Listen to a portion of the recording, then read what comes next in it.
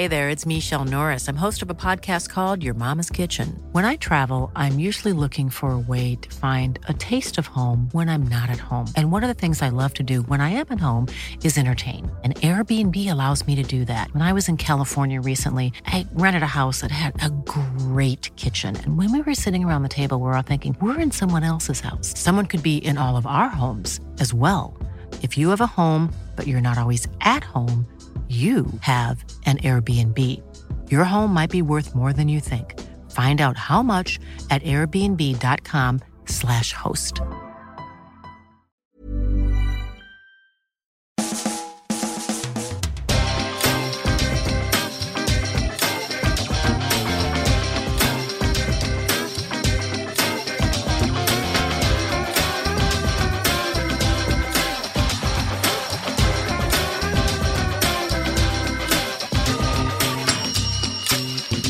Hello there, welcome to a brand new Arsblog Arscast right here on arsblog.com. Thank you for being here as ever under what are difficult circumstances this week. How are you? Yeah, figured that might be the case. I don't think that this is going to be one of the fun ones, folks. Still coming to terms with, I guess, or dealing with the Champions League action on Wednesday evening. We went to Munich with some vague hope, I guess. There's always that part of me anyway. Maybe some of you are different, but there's always just this little part of me that hopes, that just won't let go of that belief that because it's Arsenal Football Club, that we could do something. We could do something a bit special, or just something even okay. That would have been fine. I could have dealt with a 1-1 or even a 2-1 defeat. That would be, take that back to London, that's okay. They do say you can't win it in the first leg, but you can lose it, which is kind of silly when you think about it, because if you can lose it, that means someone else has won it. And unfortunately, it wasn't us that won it. It was Bayern Munich.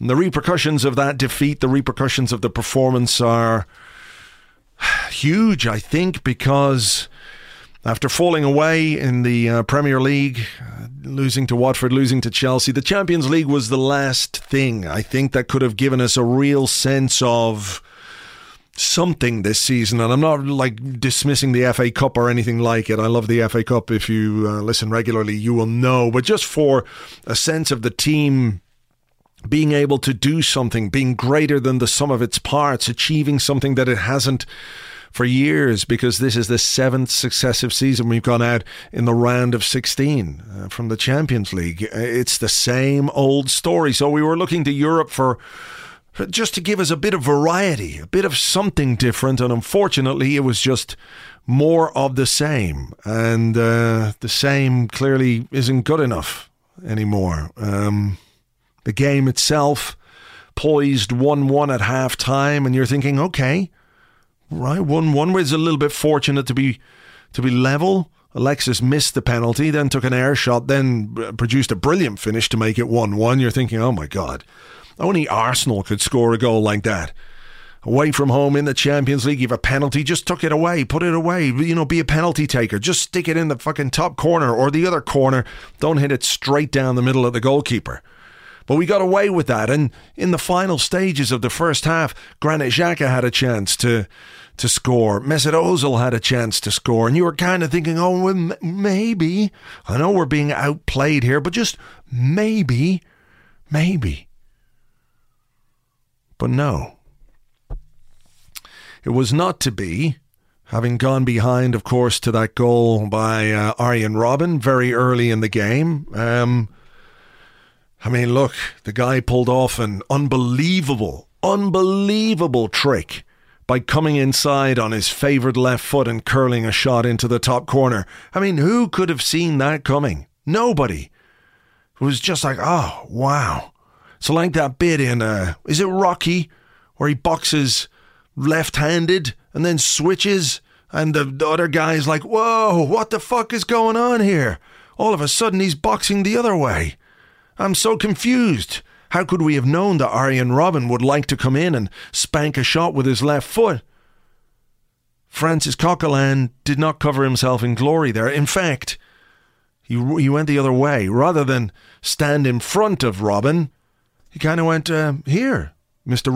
Robin, please, if you wouldn't mind, there's a wonderful amount of space for you to saunter into there, and if you'd like to crack a shot into the top corner, that'd be absolutely fantastic.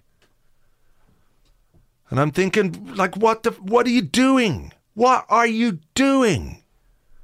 It's the basic stuff, and that's what gets you so worried about this Arsenal team. They just can't do the basics, and I think Bayern should have scored a couple more maybe before we scored, and then you won one at half-time, and then Laurent Koscielny goes off. And you're looking, and it's like Gabriel and Shkodran Mustafi at centre-half against a Bayern team playing like that, and all you can think of is... And lo and behold, within 13 minutes, it's Arsenal 1, Bayern Munich 4. 4. And the defending, it has to be said, was really, really, really bad. Really bad. You know, Philip Lahm getting to the byline and putting a cross in. I wonder, was there any suggestion before the game that we should, not let that happen? And having seen Lewandowski miss a number of headers in the first half, do you think there might have been some discussion about, hey, let's not give him another chance because he's quite good, this fella. He might actually score one. And so it was. And then 3-1, Mustafi, still recovering from being outjumped by Lewandowski, decided to impart knowledge on Hector Bellerin in the middle of the game. Not looking at where the man was or really looking at where the ball was. And Thiago just sort of ghosted past him and scored a goal. And you're thinking, what the fuck? Where is the concentration? Where's the organisation? But at 3-1, okay, it's bad. But 3-1, you consolidate, right? You dig in, you just say, look, we are not going to concede another goal. A 2-0 win against Bayern Munich at home, it's difficult, but we did it. We did it last season, and that's enough to see you through. Just make sure you don't concede again. Stay organised. Stay compact. Concentrate. But we didn't have anyone on the pitch who could do that. There was nobody who took responsibility. There was no leadership. And I know it's one of those intangibles, but, at 3-1 down, just fucking sort yourselves out. Play simply, defend well, or at least try to defend well, and try and keep the tie alive. But, it didn't work out that way. And they scored 4-1 late on. Oxlade-Chamberlain made a mistake, and it was 5-1, and it was terrible. It was a terrible result, and it has raised a lot of questions about the future of the manager, such as it is, the future of the club, how we're going to cope with whatever happens this summer or should happen this summer, where it leaves us. It leaves us almost certainly out of the Champions League and only with the FA Cup to play for, and it raises questions about why we performed like that. Why is it that when we went to 3-1, the players just imploded? They have to take some responsibility for this themselves. It's not all about the manager. They are his players. These are his tactics. They're working to his instructions, and I get that. But, there's got to be a measure of culpability on their part as well.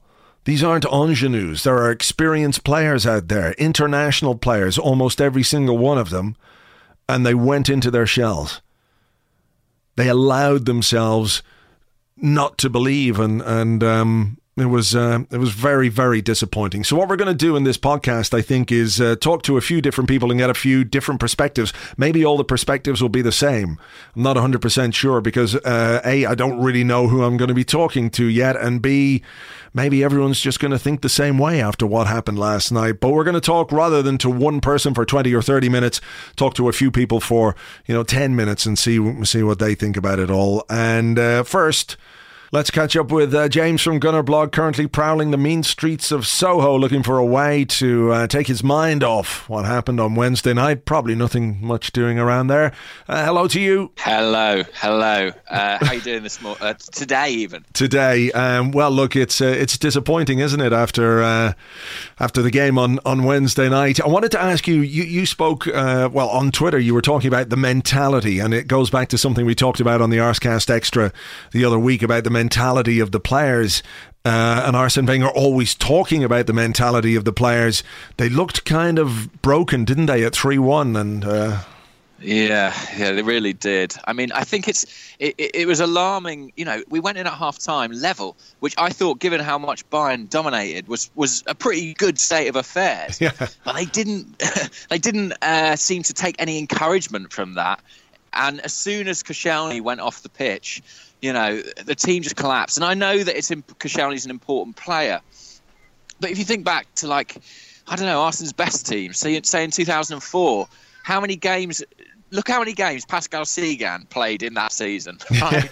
with all his flaws as a player. But because the team was right and the setup was right, we were able to overcome it. If an individual's departure can have that much impact, I think there has to be something fundamentally wrong. That's a fair point. Actually, think back to the opening day of the 2003-2004 season, and Sol Campbell was sent off after about 20 minutes.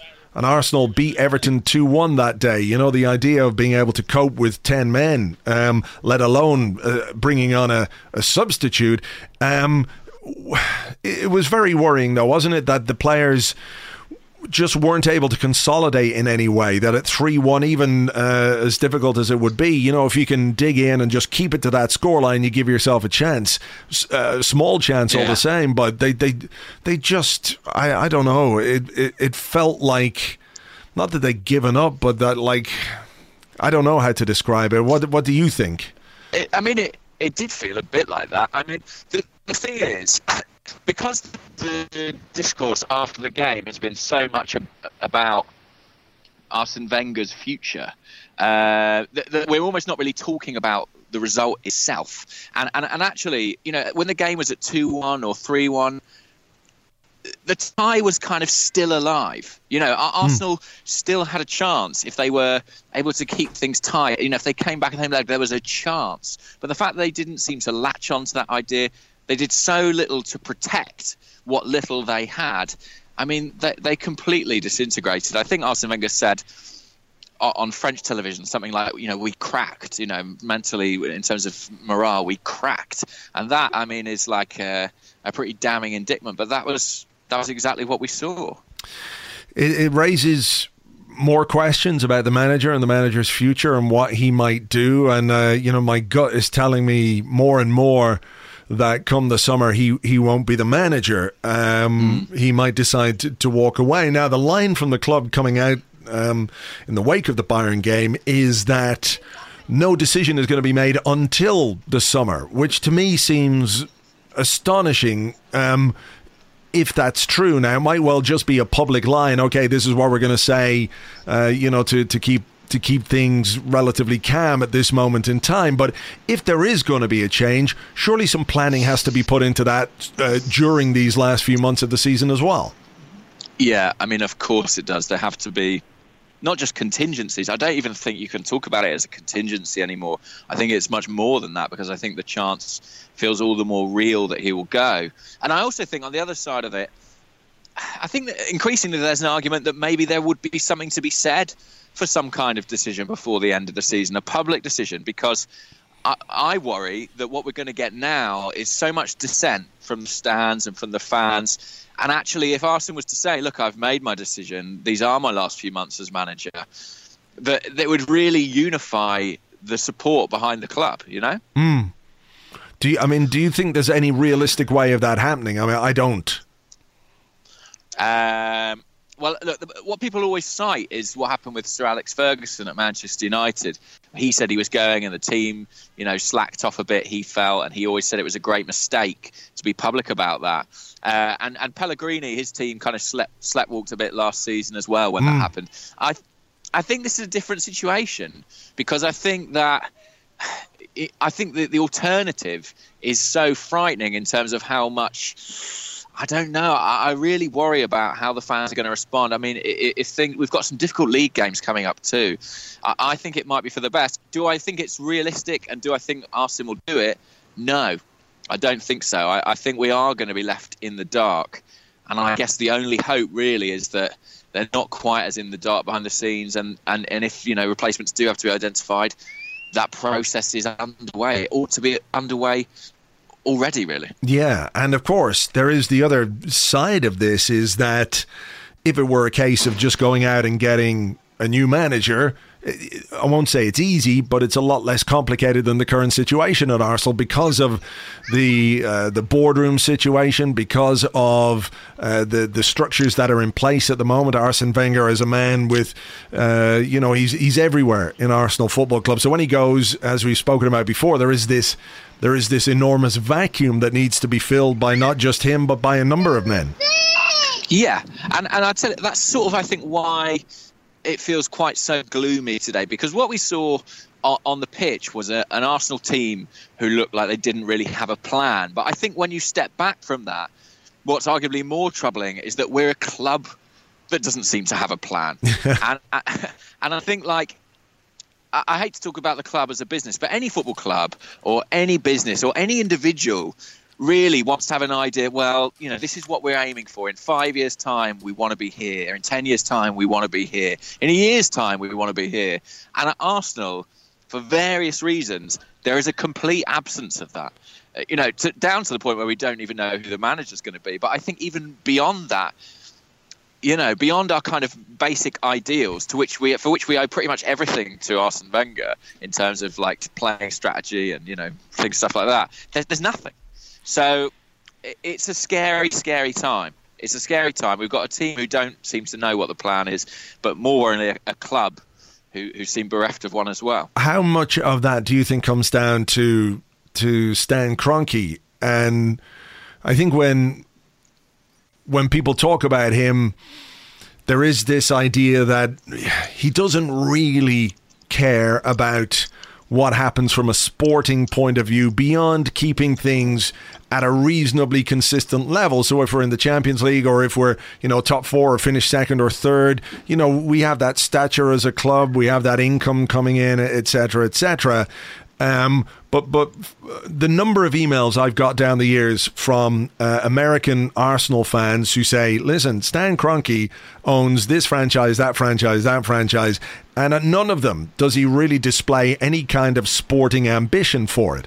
And I don't want to talk about Arsenal as a franchise, but he is the majority shareholder of this football club. And in the time that he's been the majority shareholder, we have never once heard from him anything about what he wants Arsenal to achieve as a football club. We know what he wants it to achieve as part of his portfolio, but from a football point of view, what it does on the pitch, there has never been any indication from him that he actually cares about it in the smallest way. No, I mean, quite the opposite. He's literally said, if you wouldn't get into it if you were just there to chase silverware. Yeah. Look, I think a lot of it, I think there is a problem there, of course, with the owner, and beyond that, the board are kind of, I guess you would characterise it as a lack of sporting ambition and a lack of interest, really, in the sporting side of the club, and a lack of real desire to make the club truly, truly competitive. But I think that while I understand pinning the blame on them, you can see how it's come about, because Arsene Wenger has been there across 20 years. And in a sense, he's been so autonomous and so commanding and so in control of that side of the club that there hasn't been the same onus on those individuals to take that responsibility. And I think, obviously, that's what's scariest about his departure, is that people like Ivan Gazidis go from a role where they don't have to take a great interest in the playing side to potentially a very, very active role. And I actually think if you were to extend any criticism to Arsene Wenger, I think one valid criticism would be that in the years leading up to his departure, which really factors in the last 5 years, I think more could have been done. And maybe it's not his responsibility, to be fair. It's the board's responsibility too, but more could have been done to make that evolutionary process we're about to embark upon smoother. We always talk about this sporting director, but why wasn't a sporting director appointed in 2014, to spend these 3 years of Arsene's contract bedding themselves into the club? I know it seems easy to say now, but I feel like we've left ourselves with an enormous amount to do now. Yeah. It's a very good point, and actually, you'd wonder, why it hasn't happened. Is Arsene Wenger open to working with that sporting director?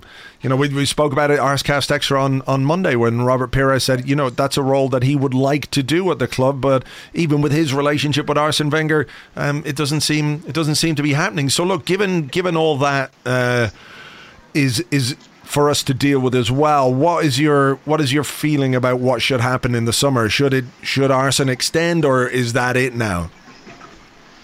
Do you know what? I really, obviously, I didn't expect one result to affect how I felt about it so dramatically. But I think the reason I feel terrible today, and I feel sort of hungover and punch drunk from it, is because what I'm acknowledging really is the death of a dream. And that dream that I think the flame was kept alive was that Arsene Wenger would go out on this tremendous high. And that had to be really either winning the elusive Champions League or reclaiming the Premier League title. And I think, I sort of in the back of my mind always had that there. And I think last night, for me, that was extinguished in very emphatic fashion by Bayern Munich. And watching that performance and watching the reaction to it since, I find it very, very hard to make a case for an extension from either the board's point of view or Arsene's. And so I think it is time up, and it pains me to say it, but I think it is time up. And I think, Arsene Wenger, we talk about him as this incredible servant to the club, which he has been, and everything he's done for Arsenal and the loyalty that he showed. And I think the last kind of loyal, selfless thing that we require from him is to make this transition as easy as possible. And I don't know how that happens, but I think that's the task of the next few months, along with desperately trying to ensure that this season, that he doesn't go out on a real low, because if Arsenal miss out on the top four or, finish below Tottenham, things like that, it would be a real shame. It would be a real shame. Although any idea that it would tarnish his legacy, I do think is nonsense. I think in time his legacy will be very, very safely assured. All right. Well, look, we'll be chatting on Tuesday in the Arscast Extra after our crushing defeat to Sutton in the FA Cup. So listen, have a great weekend. We'll talk to you then. Cheers. See you then. We will, of course, be talking to James on Tuesday morning. We'll have an Arscast Extra for you after the Sutton United FA Cup game on Monday night. No point in recording the podcast before the game, so you just got to wait an extra 24 hours. And, don't blame me, blame the BBC. As I said, though, this podcast today, we're going to try and get some different perspectives on Wenger and everything else. So from a non-Arsenal point of view, I'm delighted to welcome to the show Daniel Storey, who works for Football 365 and has also recently been crowned the Football Supporters Federation Rider of the Year. Congratulations to you and welcome to the show. Thanks very much. Thanks for having me. From your perspective as a non-Arsenal fan, but obviously somebody who writes a lot about football, how did you view Arsenal's Champions League exploits this week? 7 successive seasons going out in the round of 16. At least you could say we're consistent. Yeah, it's quite sad to watch as a near neutral. I have to say, like many others, I really want Arsenal and Arsene Wenger to do well. I'm as sad as anyone that this sort of constant, it's become Groundhog Day has been used over and over again, but it really does feel like that. And the problem is that there doesn't seem to be any light at the end of the tunnel. This just seemed like a complete cycle, whether it's a year-on-year cycle or month-to-month cycle. It doesn't feel like we're getting anywhere. It feels like we're having the same arguments year after year, and yet the only thing that is clear is that we are at least 1 year closer to Arsene Wenger retiring or moving upstairs. Other than that, as you say, it's completely predictable. The catastrophe of the defeat on Wednesday wasn't predictable. I don't think people saw that coming. People didn't see this as a particularly vintage Bayern team and didn't particularly see Carlo Ancelotti getting the best out of them at the moment. But it was the same again. It was the shambolics. It was the 3-1 defeat to Monaco. It was the 5-1 defeat to Bayern. It was all those things, and yet each year it feels like more and more and more piled on top. How much of it, from your point of view anyway, looking at it, was down to Bayern being good or Arsenal being bad? I know there's a balance to be had in that in every game almost. That there's a touch of each side of that, but we're going into the game, as you said, people were looking at this Bayern side and thinking, well, maybe, but on the night, Arsenal just never got into the game. Yeah, and if you look at it with a clear head and a neutral head, you'd look at that Arsenal starting lineup and you'd look at the Bayern Munich, and you'd say probably on current form, Alexis Sanchez and Laurent Koscielny are probably the only two players that gets into that Bayern side on merit. Now, it's very easy with glorious hindsight to say, well, therefore, of course, Bayern Munich were going to win. But the age-old issue with Arsenal is that they constantly make things difficult for themselves. The first 20 minutes, I think they made 3 tackles and had 19% possession. There was no fight. It looked like they were at least assisting their own downfall. And then, having got themselves back into the game fortuitously or otherwise, they then do exactly the same thing at the start of the second half. This is not even a side refusing to learn over a period of months or years. This is a side refusing to learn over the pace of an hour and making those same mistakes again. And that is what is so frustrating. Yeah. I mean, there has been player churn. There's been turnover of players over the years, and we look at the one constant over that period of time. I mean, if the psychological issues that Arsenal have, and I think it's clear that there is a psychological issue or a mentality issue with this team, it's got to be coming from Arsene Wenger and his ability to imprint that in so many ways on so many different players who've come from so many different places and backgrounds. It's almost impressive. Yeah, and you're absolutely right. There's no way that Arsenal could be anything other than a team created in their manager's vision, a personification of their manager, simply because that's what happens when a manager stays in charge for that long, particularly as with Alex Ferguson at Manchester United, particularly when that manager is so omnipotent and is so insistent on doing all the minutiae within the club. Of course that's going to happen. Now, occasionally that can have benefits. We know that. We saw that earlier in Wenger's reign, and we certainly saw it maybe 7 or 8 years ago when he kept that team mentality together. He kept them in the top 4 despite the stadium and the lower transfer budgets, etc. Now it feels like we're seeing the negative side of that. It feels like all of Wenger's flaws are being laid bare every time they come up against an elite opponent or an opponent that they perennially struggle against. And there's no secret anymore.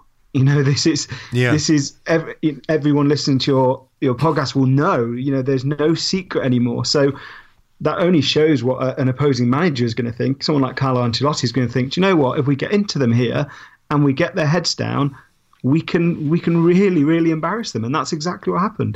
There has been in the last few weeks. I mean, one of the things that people talk about with Wenger is that he's not necessarily the most tactically flexible manager, or that he doesn't do tactics, which, is kind of ridiculous because you're not a top flight manager for 30 years without doing any kind of tactics. But some managers are much more focused on that side of the game, and Wenger is a bit more free expression, if you like. But over the last couple of weeks, we saw it at Chelsea where he started with a 4-3-3 with Mesut Ozil on the left. Against Bayern Munich, he talked pre-game about how they were going to play 4 in midfield with Mesut Ozil as a second striker. It feels like almost like a drowning man trying to find the what do you call it, the life buoy that someone throws in from the side in order to get his team working again.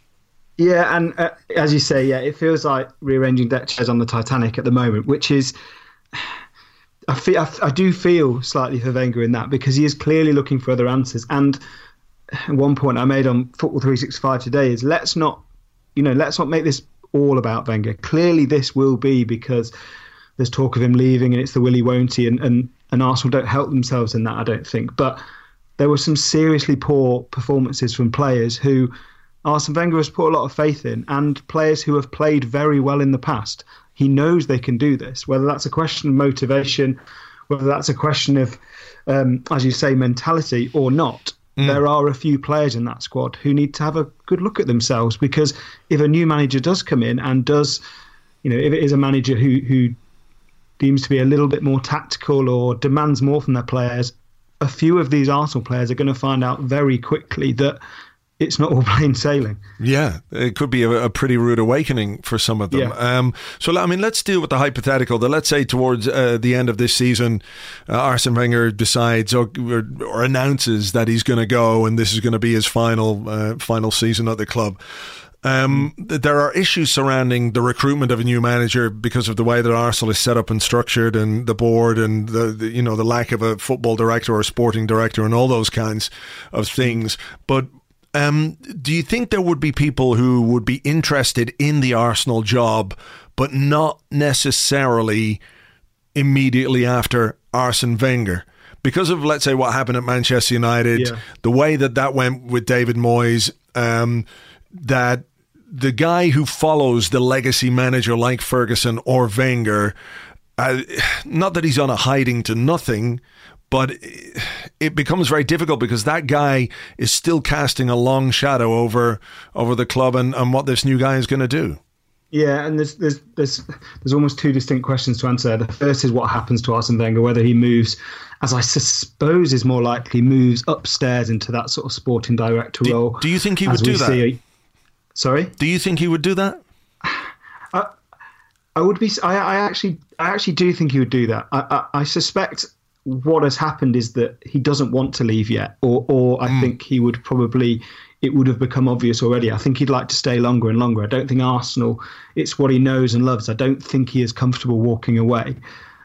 So I think he would like to do that. The question is whether that makes sense for Arsenal, and whether Arsenal, as a board, as a structure, are going to do what's best, what they think's best for them, or what they think is kinder to Wenger. If he moves upstairs, I think they would go down the, for want of a better phrase, project manager approach, whether that's someone like Thomas Tuchel, who has that mentality of wanting to build something, which is clearly what Arsenal have been known for under Wenger.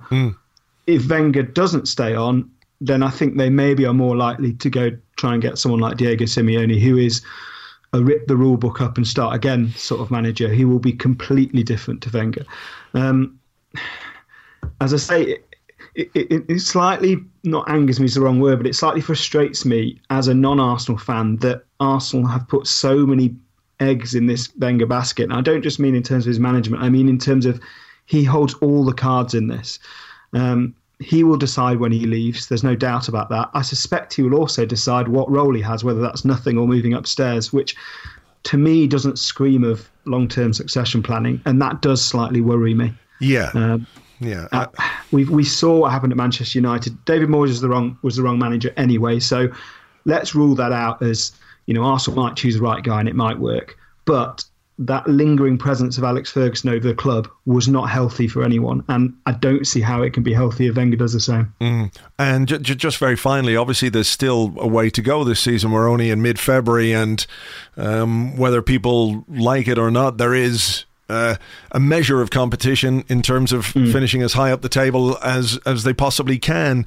Do the players, I think you're right to focus on the players to an extent as well. They have a responsibility to perform and to do better, and not necessarily be as easily or give up quite as easily as they did against Bayern. But it's a collective effort here to try and get these players' heads up, and for them to finish in a way, or finish the season in a way that if there is a change, then it helps the new man coming in to maintain the standards at the club that Arsene Wenger has set, which when you step back and look at them fairly objectively are not that bad.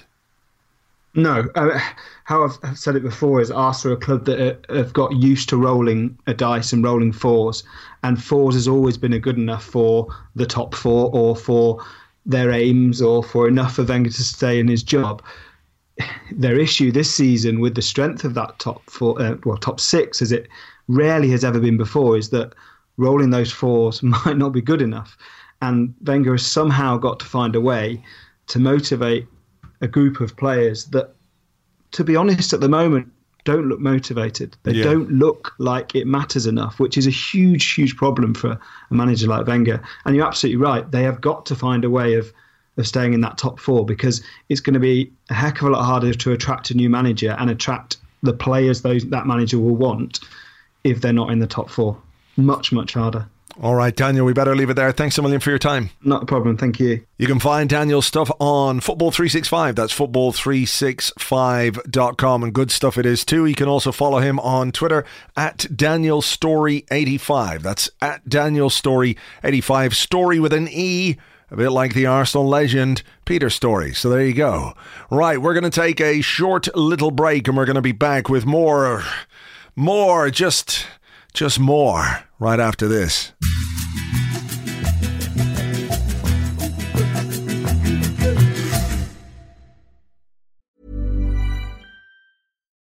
Life is full of what-ifs. Some awesome, like what if AI could fold your laundry?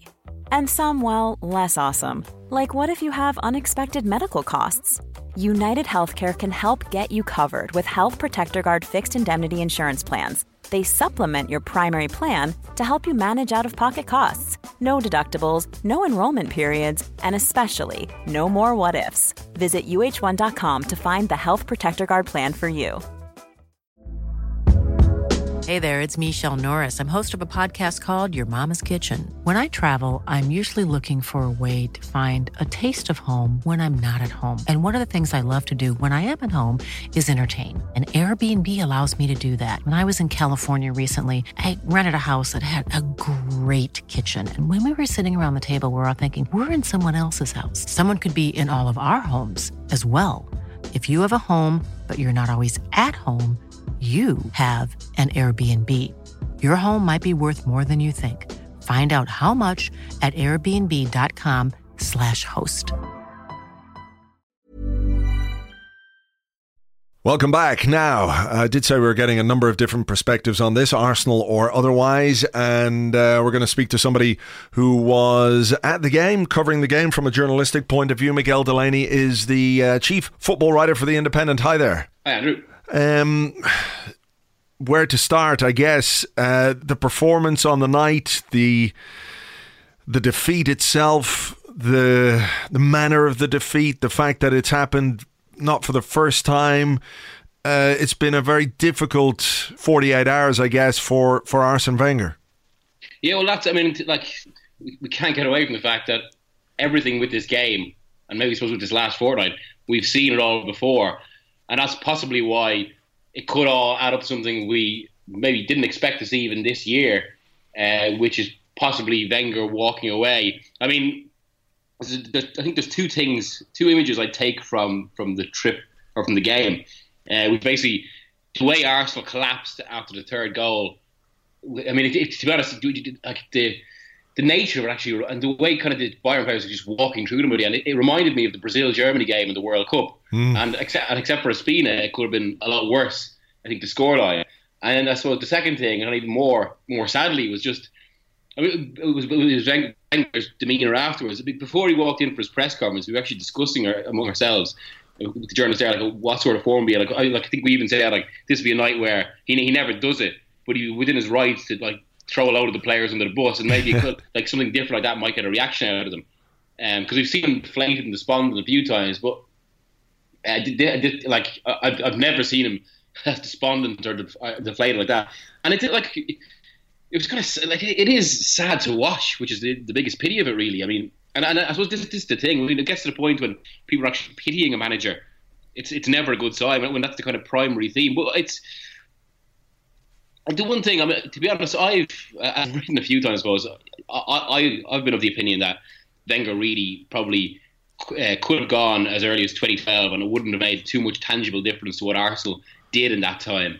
I just think that there's so many elements in which he's, you know, what he did that used to make him so great just aren't as effective anymore. But in saying that, it's still, I mean, you can have that professional opinion, but then there's also kind of personal sympathy. And one of the most frustrating things I find about even dealing with Wenger is, say, you go up to him on a Friday press conference when he's kind of relaxed and he's willing to chat, and you talk to him about anything to do with the game, anything with the sport in general that's not Arsenal, and he remains so brilliantly perceptive. Like I think he's the best. He's just to purely discuss football with.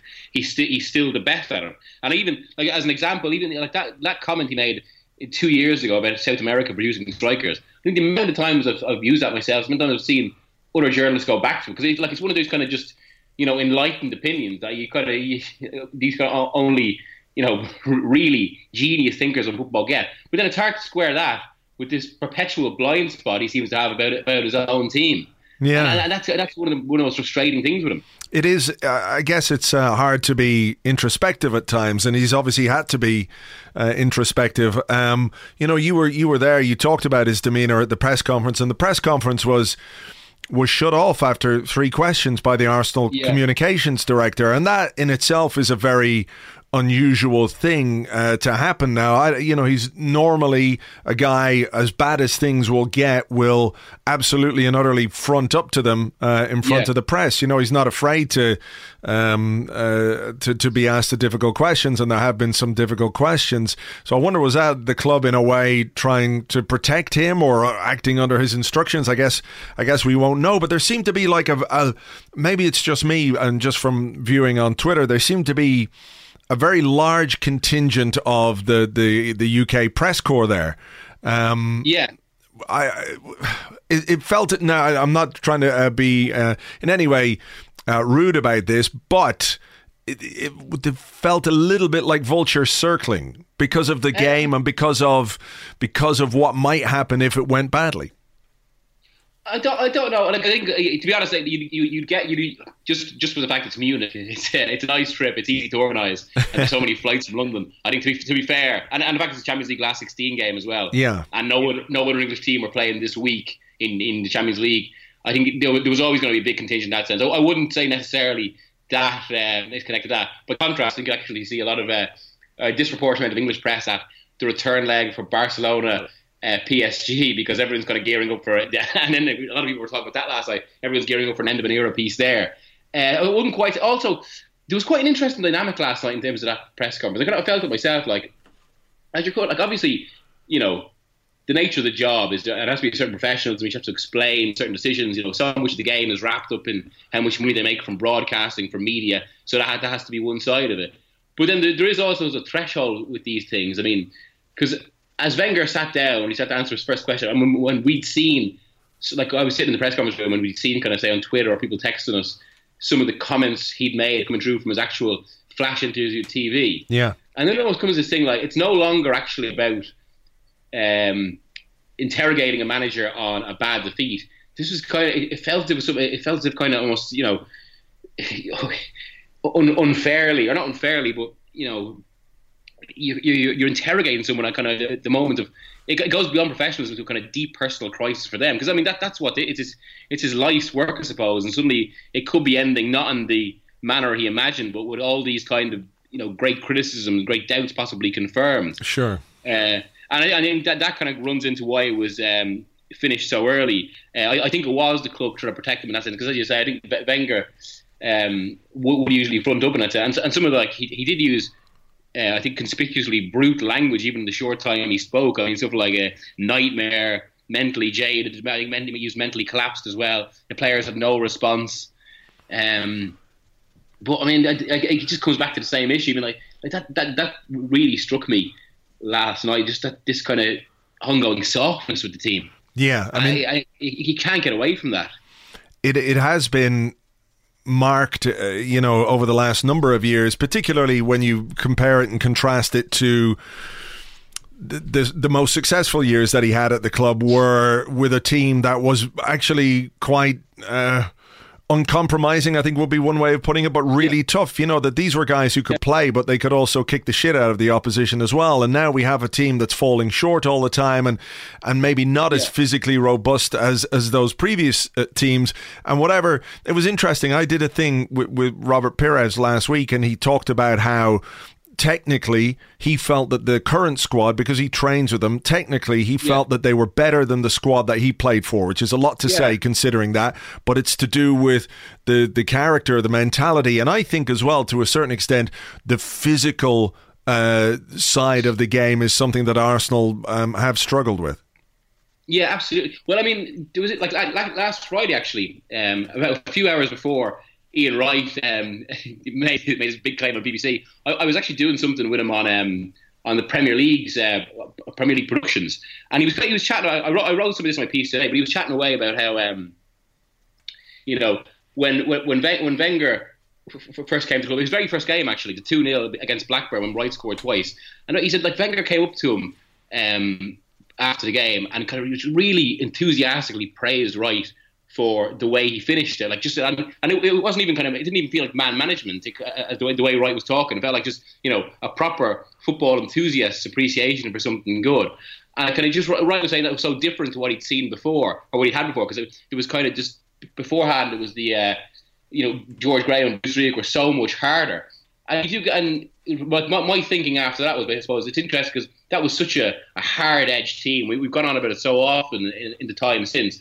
But Wenger actually amplified that team by giving, by his specific approach, gave that hard edge, this aesthetic, creative side, and that team was almost a perfect marriage of physicality and finesse. But as the game has gone on, and possibly also, I mean, there's such a wider issue that Wenger's got himself.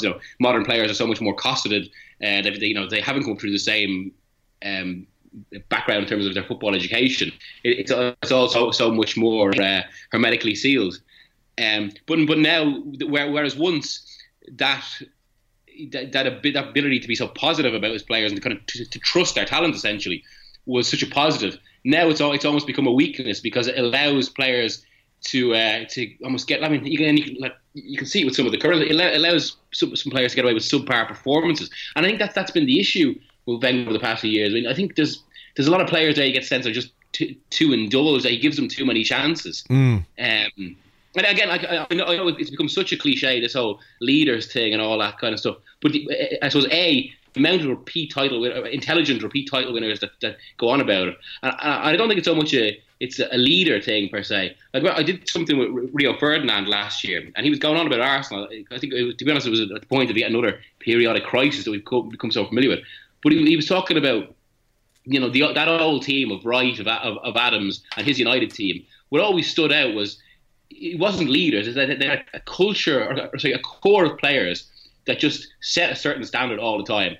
And if anyone dropped below that standard, we made sure they'd know. And usually with Ferguson's other level, if people could have dropped them those standards too often, they'd be very quickly got out of the club. And you just don't feel that's the case with the modern Arsenal. You don't get the sense that there's those same exacting standards. And it's almost because so much of Wenger's best football is about almost facilitating, allowing talent to flourish, and that takes time and it takes patience. And when it comes off, it's absolutely brilliant.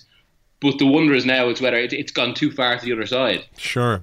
All right. Well, look, just very finally, very quickly, the situation that he finds himself in now is by any standards an unusual one, because there's an offer on the table from Arsenal, and ultimately he is the man who decides his own future. That the decision about whether to carry on with Arsene Wenger can only come from Arsene Wenger. We've spoken a little bit about it earlier in the podcast, just about the situation at board level and the structures within Arsenal to be able to move into an era without Arsene Wenger, without a manager who does pretty much everything at the club and just employ a new coach. That's got to be a concern for the club, that if they've been, I would imagine, fairly confident that Arsene Wenger would stay, if he moves away or he decides to call it quits, then they've got a lot of work to do. Well, that's exactly. I mean, I've actually done a piece on exactly that. I'm not sure if it's up yet in The Independent, but because I just sent it before I got on the flight. But I think what's going to happen in the next few months, we're going to hear an awful lot about the Ferguson situation at United, because there are so many parallels. Because these are actually, if you look around Europe in the past 60 years, these are actually very, very distinctive situations, because there are very few clubs that have had men like this in charge for so long, and who are not just all powerful of the club, but responsible for what the club is. Yeah. And I think there's two issues. We hear a lot about kind of the shape Wenger is leaving Arsenal and the legacy and all that. But I think it's absolutely true and obviously massively admirable that Arsenal are now, they are on the brink of being a global super club. They've got an exceptional stadium, exceptional facilities. You know, the amount of money the club is capable of generating, usually the amount of potential there is huge, and that's all down to Wenger. But that's different from how the club is actually run within. Like the macro is different to the micro in that sense, because like from what you hear, as you've alluded to there, and what you hear from talking to people at the club, is that exactly like with Ferguson United, because these are such kind of genius different men, everything at the club is geared towards their specific their specifications, their personal preferences, rather than what is necessarily best in general for how a modern club should work. So there's going to be an awful lot of unstitching with that, and as well creates a problem in this sense. I mean, it's already February now. All the murmurs today are there won't be a decision until the end of the season. So that and as we know, it's not like Arsenal are kind of unstitching all these. They're almost making the same mistake as United in that way, in the sense that they're not actually doing anything about the future while the man is in the job, and that's possibly inevitable because of the nature of the men in the job. But it potentially means that if he does actually go, Arsenal could have to deal with what is the biggest event in their history, bar the actual appointment of Wenger in the first place. They're going to have to deal with this seismic change with I suppose, with very little preparation, not all that much notice given the nature of the situation, and like it could. Well, I don't know if it could be difficult. You never know who they could get in there, but it means there's an awful lot of work to do there. Yeah, I mean, and obviously there's a bit of an onus if Arsene Wenger is deciding to leave, that at the very least the board or those tasked with finding his replacement should be made aware of that decision, perhaps sooner than the end of the season. And to be fair to them, I suppose they're in quite a difficult perspective, just from the sense that, because that could be construed then, I suppose, you know, them putting pressure on the most important figure in the club's history, almost trying to. It could be perceived as them looking to force him out the door, even though that wouldn't be happening. Obviously, they'd want clarity. But any sort of pressure could be kind of spun that way. So it is quite a tricky situation that way, quite a fragile situation in that sense. And actually, I do have some sympathy with that, because this is almost another kind of part of the sadness with it, that Wenger obviously deserves to go out in the way he should. I mean, in the way that he feels is best for him. But at the moment, that may not actually necessarily be the best for Arsenal. So there's so many dilemmas throughout all of this, really. Lots of variables, and obviously we'll have to see how it plays out between now and the end of the season. Miguel, thanks a million for your time. Really appreciate it. Problem, cheers. Thanks to Miguel. You can find him on Twitter at Miguel Delaney, and he's also the chief football writer for The Independent, which is independent.co.uk. Still got a little bit to go in this show, because we've got a couple more people to talk to. One of them not related to Arsene Wenger, and it's got something to do with a big event happening in New York City. So if you're a US-based Gooner, check that out a little bit later on in the show. But now, for our final Arsenal perspective from this difficult week, it's always a pleasure to welcome the man from East Lower. Hello there. Hello, how are you? I'm okay. What would you like to talk about? Would you like to talk about something else? I would like to talk about anything else. No, not at all. I have a strong suspicion I know what's on the menu. Yes. Oh, actually, we could talk about food or recipes or something. We could share recipes. I know a great beans on toast recipe. How does it go? Well, you do make some toast and put beans on it. Toast with butter, yeah? No. Oh, absolutely not. What? Why not? Because you've got beans. You don't need butter on the toast when you've got the beans on top. Yes, you do. No. I think we've been through this before, you big fibber. Oh no, not at all. This is like the toast and jam thing. Yes, exactly. With James. But no, you don't have butter on toast when you've got beans on toast. That's what the beans are for. They provide the moistness that you need. But also, when not the butter in the middle. No, but the toast retains a measure of crunchiness if you don't butter it, you see. I'm not convinced by this. Right, okay, well, this sounds like fake news. All right, well, let's not go there.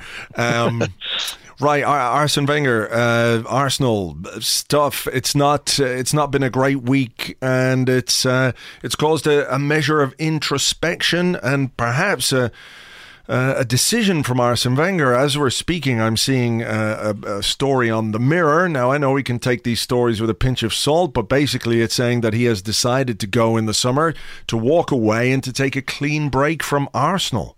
Blimey. Mm-hmm. Yeah, well, that was always on the cards, I suppose. If it's going to happen, then I think it would make sense, and I think it is going to happen. I think it would make sense to not leave the decision, certainly not with his own bosses, until the very end, because you need as much time to, and God knows Arsenal need to do a lot of preparation for this. So as much warning as possible would make sense to me. But that being said, you know, at this moment in time, it does feel like the end. It really does. But you know what it's like with Arsenal and with Arsene is a few results down the line, things can feel a bit different. So I wouldn't want to categorically state it, but it does feel that way. Yeah, I mean, the mood does change very quickly, but, you know, regardless of what, you know, 2 or 3 good results will do, and it certainly will change things, they just felt like there was something, a finality to what happened in Munich on Wednesday night. Now, losing to Bayern can happen. Lots of good teams lose to Bayern Munich, but it was the manner of it and the, I suppose the way he looked after the game when he was talking to BT Sport. You know, we've seen him go through some difficult times down the years, but to me, he looked just almost shell-shocked.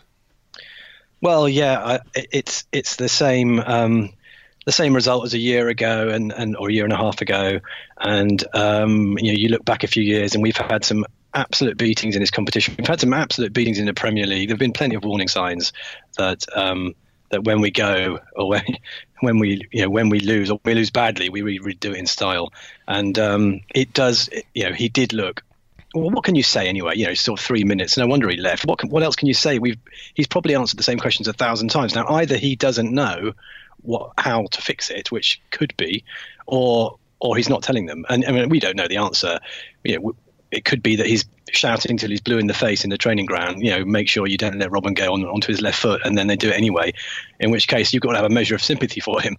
But it could just be that they're not being prepared properly, and you know, that's a suspicion that many people have. Do you think that's more likely than, let's say, players, many of whom have been there for quite a while, are just not hearing what he's saying anymore, in the sense that, you know, you can only hear the same thing from the same man any number of times before it just stops making any sense, or before it stops resonating with you.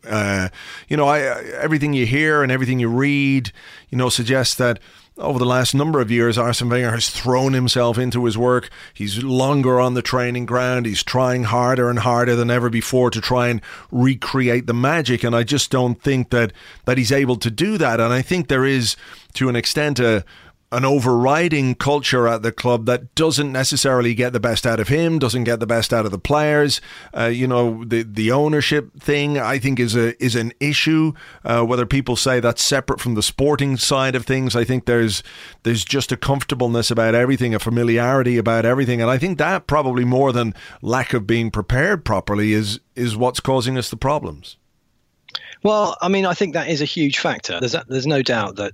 And the irony is, we've talked about this at the end of last season, and then probably the 2 or 3 seasons before on the pod. And you know, to stay 20 years in a job, I've said exactly these words before, is a phenomenal achievement. To have kept us up in the top echelon of the league for that long shows that, yes, he works his arse off, and he does a pretty good job.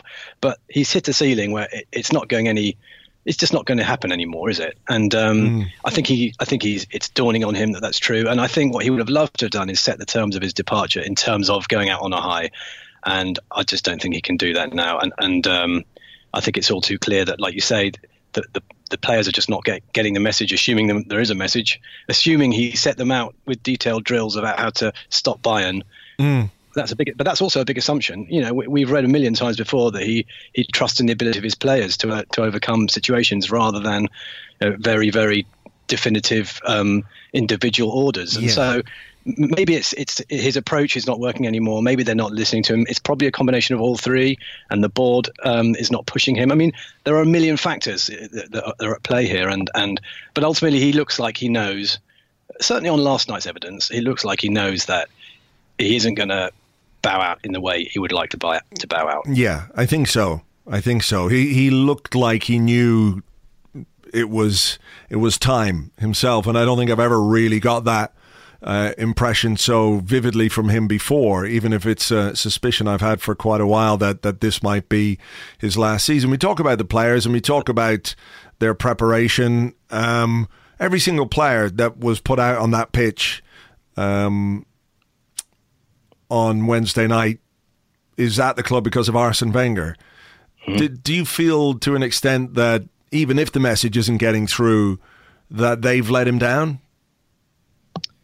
Yeah, I think they have. I think they have to take a share of the blame, because when the going has got tough on numerous occasions, they have not risen to the challenge. And I think they I think to lose 1 or 2-0 or even 3-1 or something to Bayern Munich is an absolutely normal result. But to cave in like we did in the second half shows that it's not just it's definitely down to them as much as anything else. They have to take some responsibility. And in the end of the day, are they being pushed hard enough, or are they being made accountable enough for it? And I don't know whether they are. So whilst, yes, the buck stops 100% with Wenger, and he'll probably be the one that pays the price predominantly, I think the players have to accept that they haven't done enough. On too many occasions this season. If you look back at this season, we've had some pretty good results. We've had one outstanding result, in the Premier League. Yeah. That's it. So, some decent results. Okay, Ludogorets was a great result with some good goals, but really, in terms of the top opposition, we've had too few results that have really sent out the kind of message that we want. So something is amiss, and it has been for a while.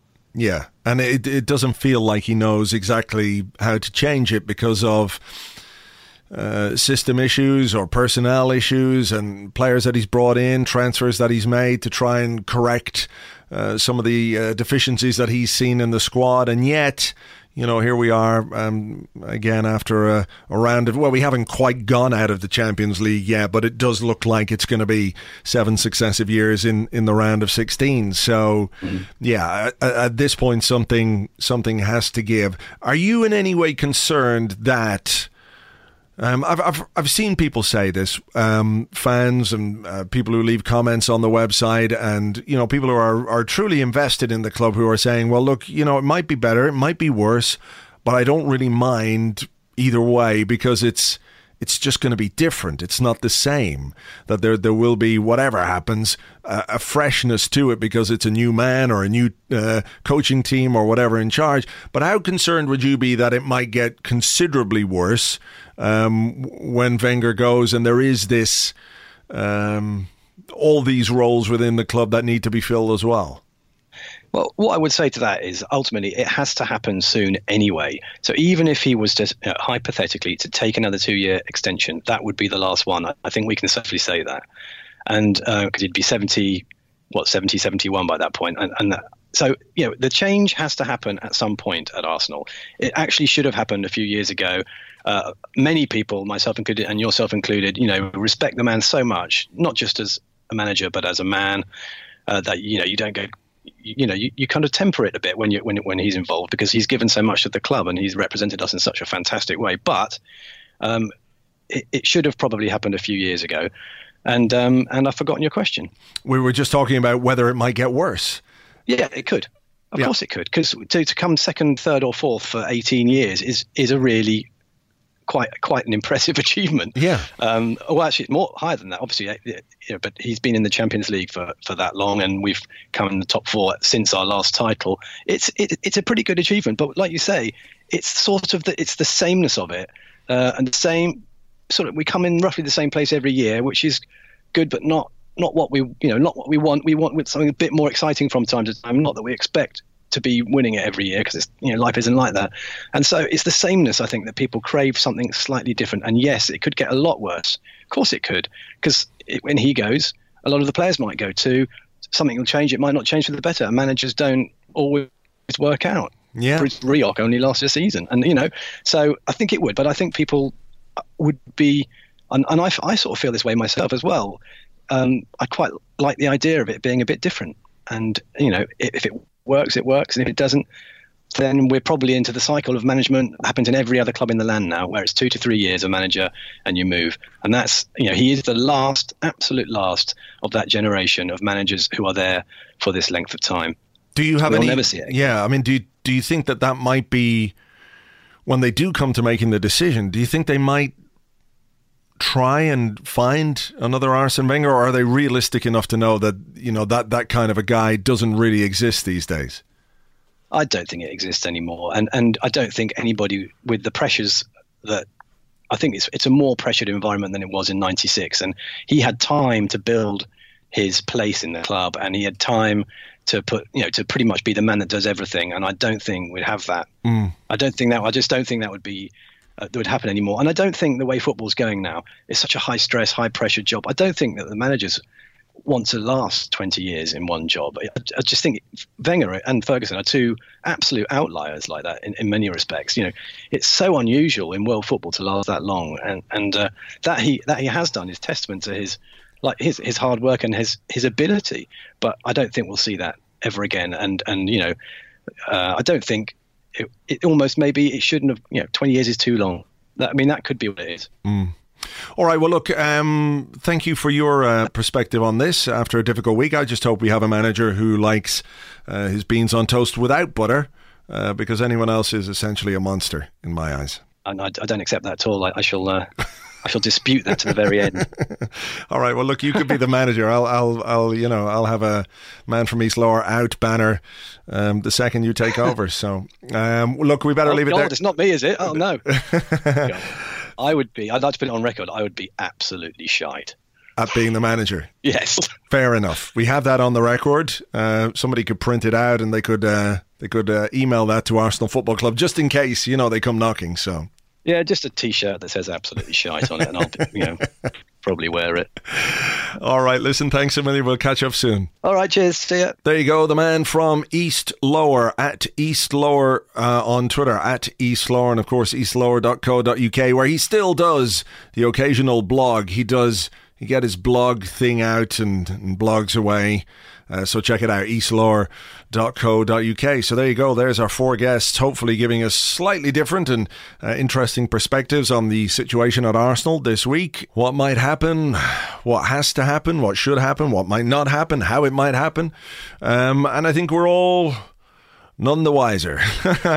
But there you go. Had to be done. It just felt like a big week to get those different points of view. Now, just before we go, because we're well over the hour mark here, welcome to the show, a man from the other side of the Atlantic, with details of an event that sounds tremendous fun. If you're an Arsenal fan in New York City or somewhere close enough to New York City that you could get there, Curtis Powers, how are you? How's it going, Andrew? It's going all right, Curtis. How's it going with you? Yeah, good. Thanks for bringing me on this. Not at all, because what you're doing, obviously, you're the president. You're not the president of America, obviously. I'm sure I wouldn't be on the show if that were the case. Probably not, but maybe you might bring some measure of common sense to that role. But anyway, that's beside the point.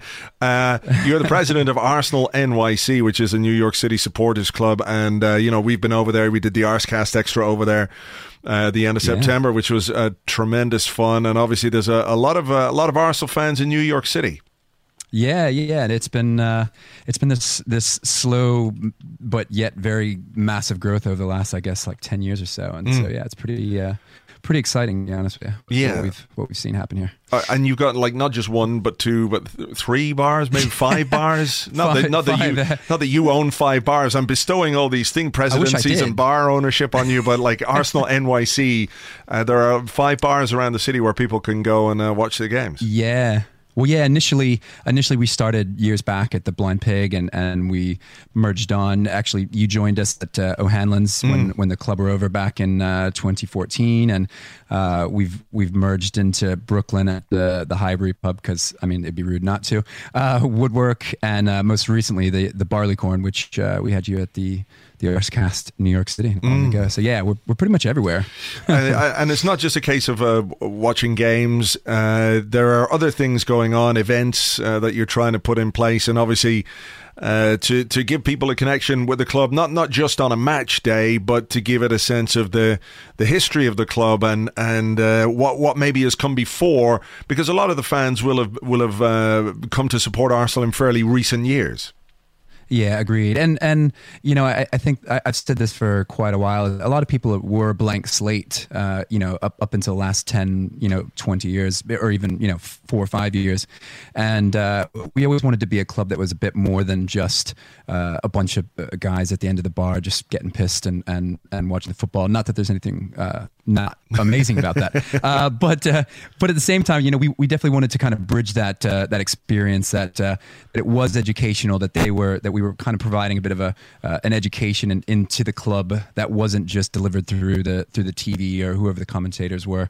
We wanted to take that a bit further, and you know, we did that a bit with you not too long ago, and we've got a very special guest coming up here soon as well. Yeah, I mean, maybe there's a theme here, but another Irishman, and one who is, you know, you know, I'll freely admit, a lot better than I am at, you know, football anyway, and certainly his contribution to Arsenal Football Club. So at the end of February 25th, it's Liam Brady. Liam Brady. The one and only, isn't it? Yeah. Well, I guess he's not the one and the only, because there are other Liam Bradys in the world, but he is the one and only Arsenal Republic of Ireland legend that will be gracing us in New York City. Yeah. Okay. Blessing us with his presence. So tell me, what is going to happen? What's the deal with the event? Yeah, so we're doing an event that it's kicking off what we're hoping to be just a great series of football talks in New York City, and it's called Extra Time, and we've partnered with 8x8 magazine, who I know you're familiar with. Yes, indeed. And we'll be having a conversation with also a gentleman called JJ Devaney, who works at the ESPN Caught Offside soccer podcast here in New York City as well. Mm-hmm. And we're going to be talking to Liam both on the levels of everything from his Republic of Ireland career to his Arsenal career, and we may even dabble into a little bit of his exit to Juve and other things. But crying now thinking about it. I know. But you know, Liam has a great story, and he met with me for some pints before the awful Watford game a few weeks back, and but it was the highlight of my evening, obviously, you can imagine. Sure. But you know, just the history that he brings, and the fact that he really was an innovator in almost every step of his career. And so, you know, I just want to be able to paint that picture as to how football's changed and how he's seen, you know, the grand extension of it, if you will. Of course, and his connection with Arsenal is ongoing. He was part of the youth setup, and certainly through the advent of the Premier League years, would have been the man in charge when we saw a lot of good young players come through. So I assume that'll be on the agenda too. Certainly, yeah. And I mean, obviously, you know, just the fact that he's had that insight, you know, obviously from a player to the youth director, but he's also the one person that, you know, obviously sat along and worked with Arsene Wenger, who is obviously it's a contentious conversation amongst Arsenal fans. But I think being able to see his rationale behind that relationship and kind of understanding maybe a little bit more of that, I think that brings a bit of an interesting conversation to it. All right, so let me just spell it out. This is what it is. It's an Arsenal legend, like a bona fide Arsenal legend, truly one of the greatest players to ever have played for Arsenal Football Club. He's going to be in New York City. He's going to be in the Barleycorn down near Wall Street. There's going to be beer, comfortable chairs, food. You guys are going to chew the fat with Liam. People can come along and enjoy that. Is there a bit of Q&A, or is that scheduled in? Yeah, so we're going to do a bit of a talk, and then we're going to open it up to a Q&A. We've also got a really, really nice commemorative poster that you can see artwork for that we'll be selling, and he'll be signing and doing some photographs as well. We'll open it up to a bit of Q&A, and we're actually pretty excited, and we don't exactly know what yet, but our friends at Puma Football are going to give us some kind of fun stuff to give away for those that arrive. Okay, so when it should be a fun day. It should be. So it's what, February 25th? February 25th, yeah, from 3:00. Okay, and, that's a Saturday, right? That is a Saturday. It was initially planned to be after the Southampton match. Right. Likely, we didn't think that they were. I mean, I don't know why we didn't think that, but didn't really assume that they were going to make it past Liverpool, and they did. And so therefore, we no longer have a match that day. But so it's a bit harder of a sell for people to come from afar, but it's something that you don't want to miss. And obviously, you can go to facebook.com/ArsenalNYC or Twitter, Instagram, all of those, and you can find the actual ticket links to come and be a part of this. Perfect. Okay, well, look, what else would you be doing at 3 o'clock on a Saturday in New York City apart from getting down to the Barleycorn to take part in this fantastic Liam Brady Arsenal NYC event? You can find links to the tickets on today's post on Arsblog as well, so check that out. Sorry I can't be there for this one, Curtis. It sounds like a brilliant thing, but good luck with it, and we'll catch up soon. Thanks a lot for having me. Take care.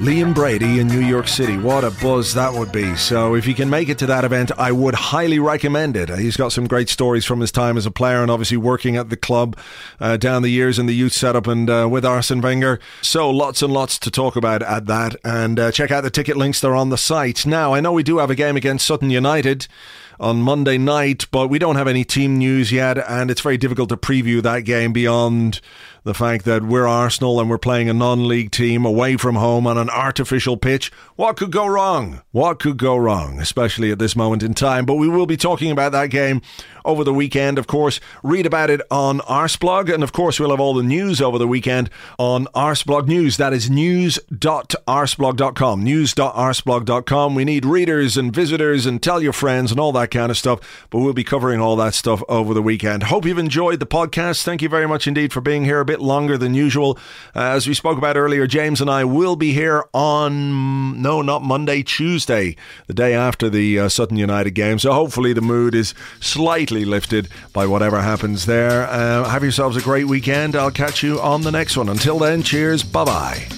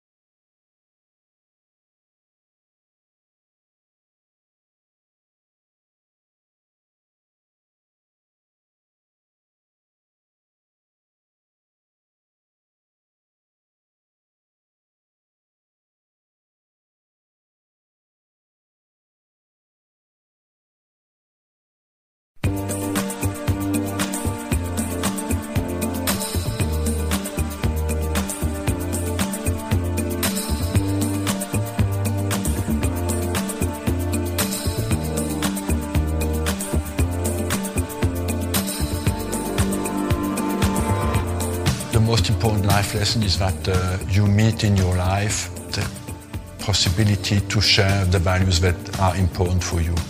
And why did I stay at Arsenal? You know that I had plenty of opportunities to go to very glamorous clubs, but I think when you found what is important for you, that means you share the values that are important for you with your club. Don't be stupid enough just for an ego or a glory problem to go somewhere else. And I'm very proud of that. I resisted to attractions who look much more glorious just to be faithful to what I believe is right in life. There's plenty of things I would have done differently. I think what I want to be looked at is that I carried through these generations the values of that club through with absolute commitment and with absolute loyalty. And I gave absolutely my best to develop the players, show the players how great football can be if we get over our ego and put our qualities together. Did I make mistakes? Of course, plenty, but that's part of my experience as well.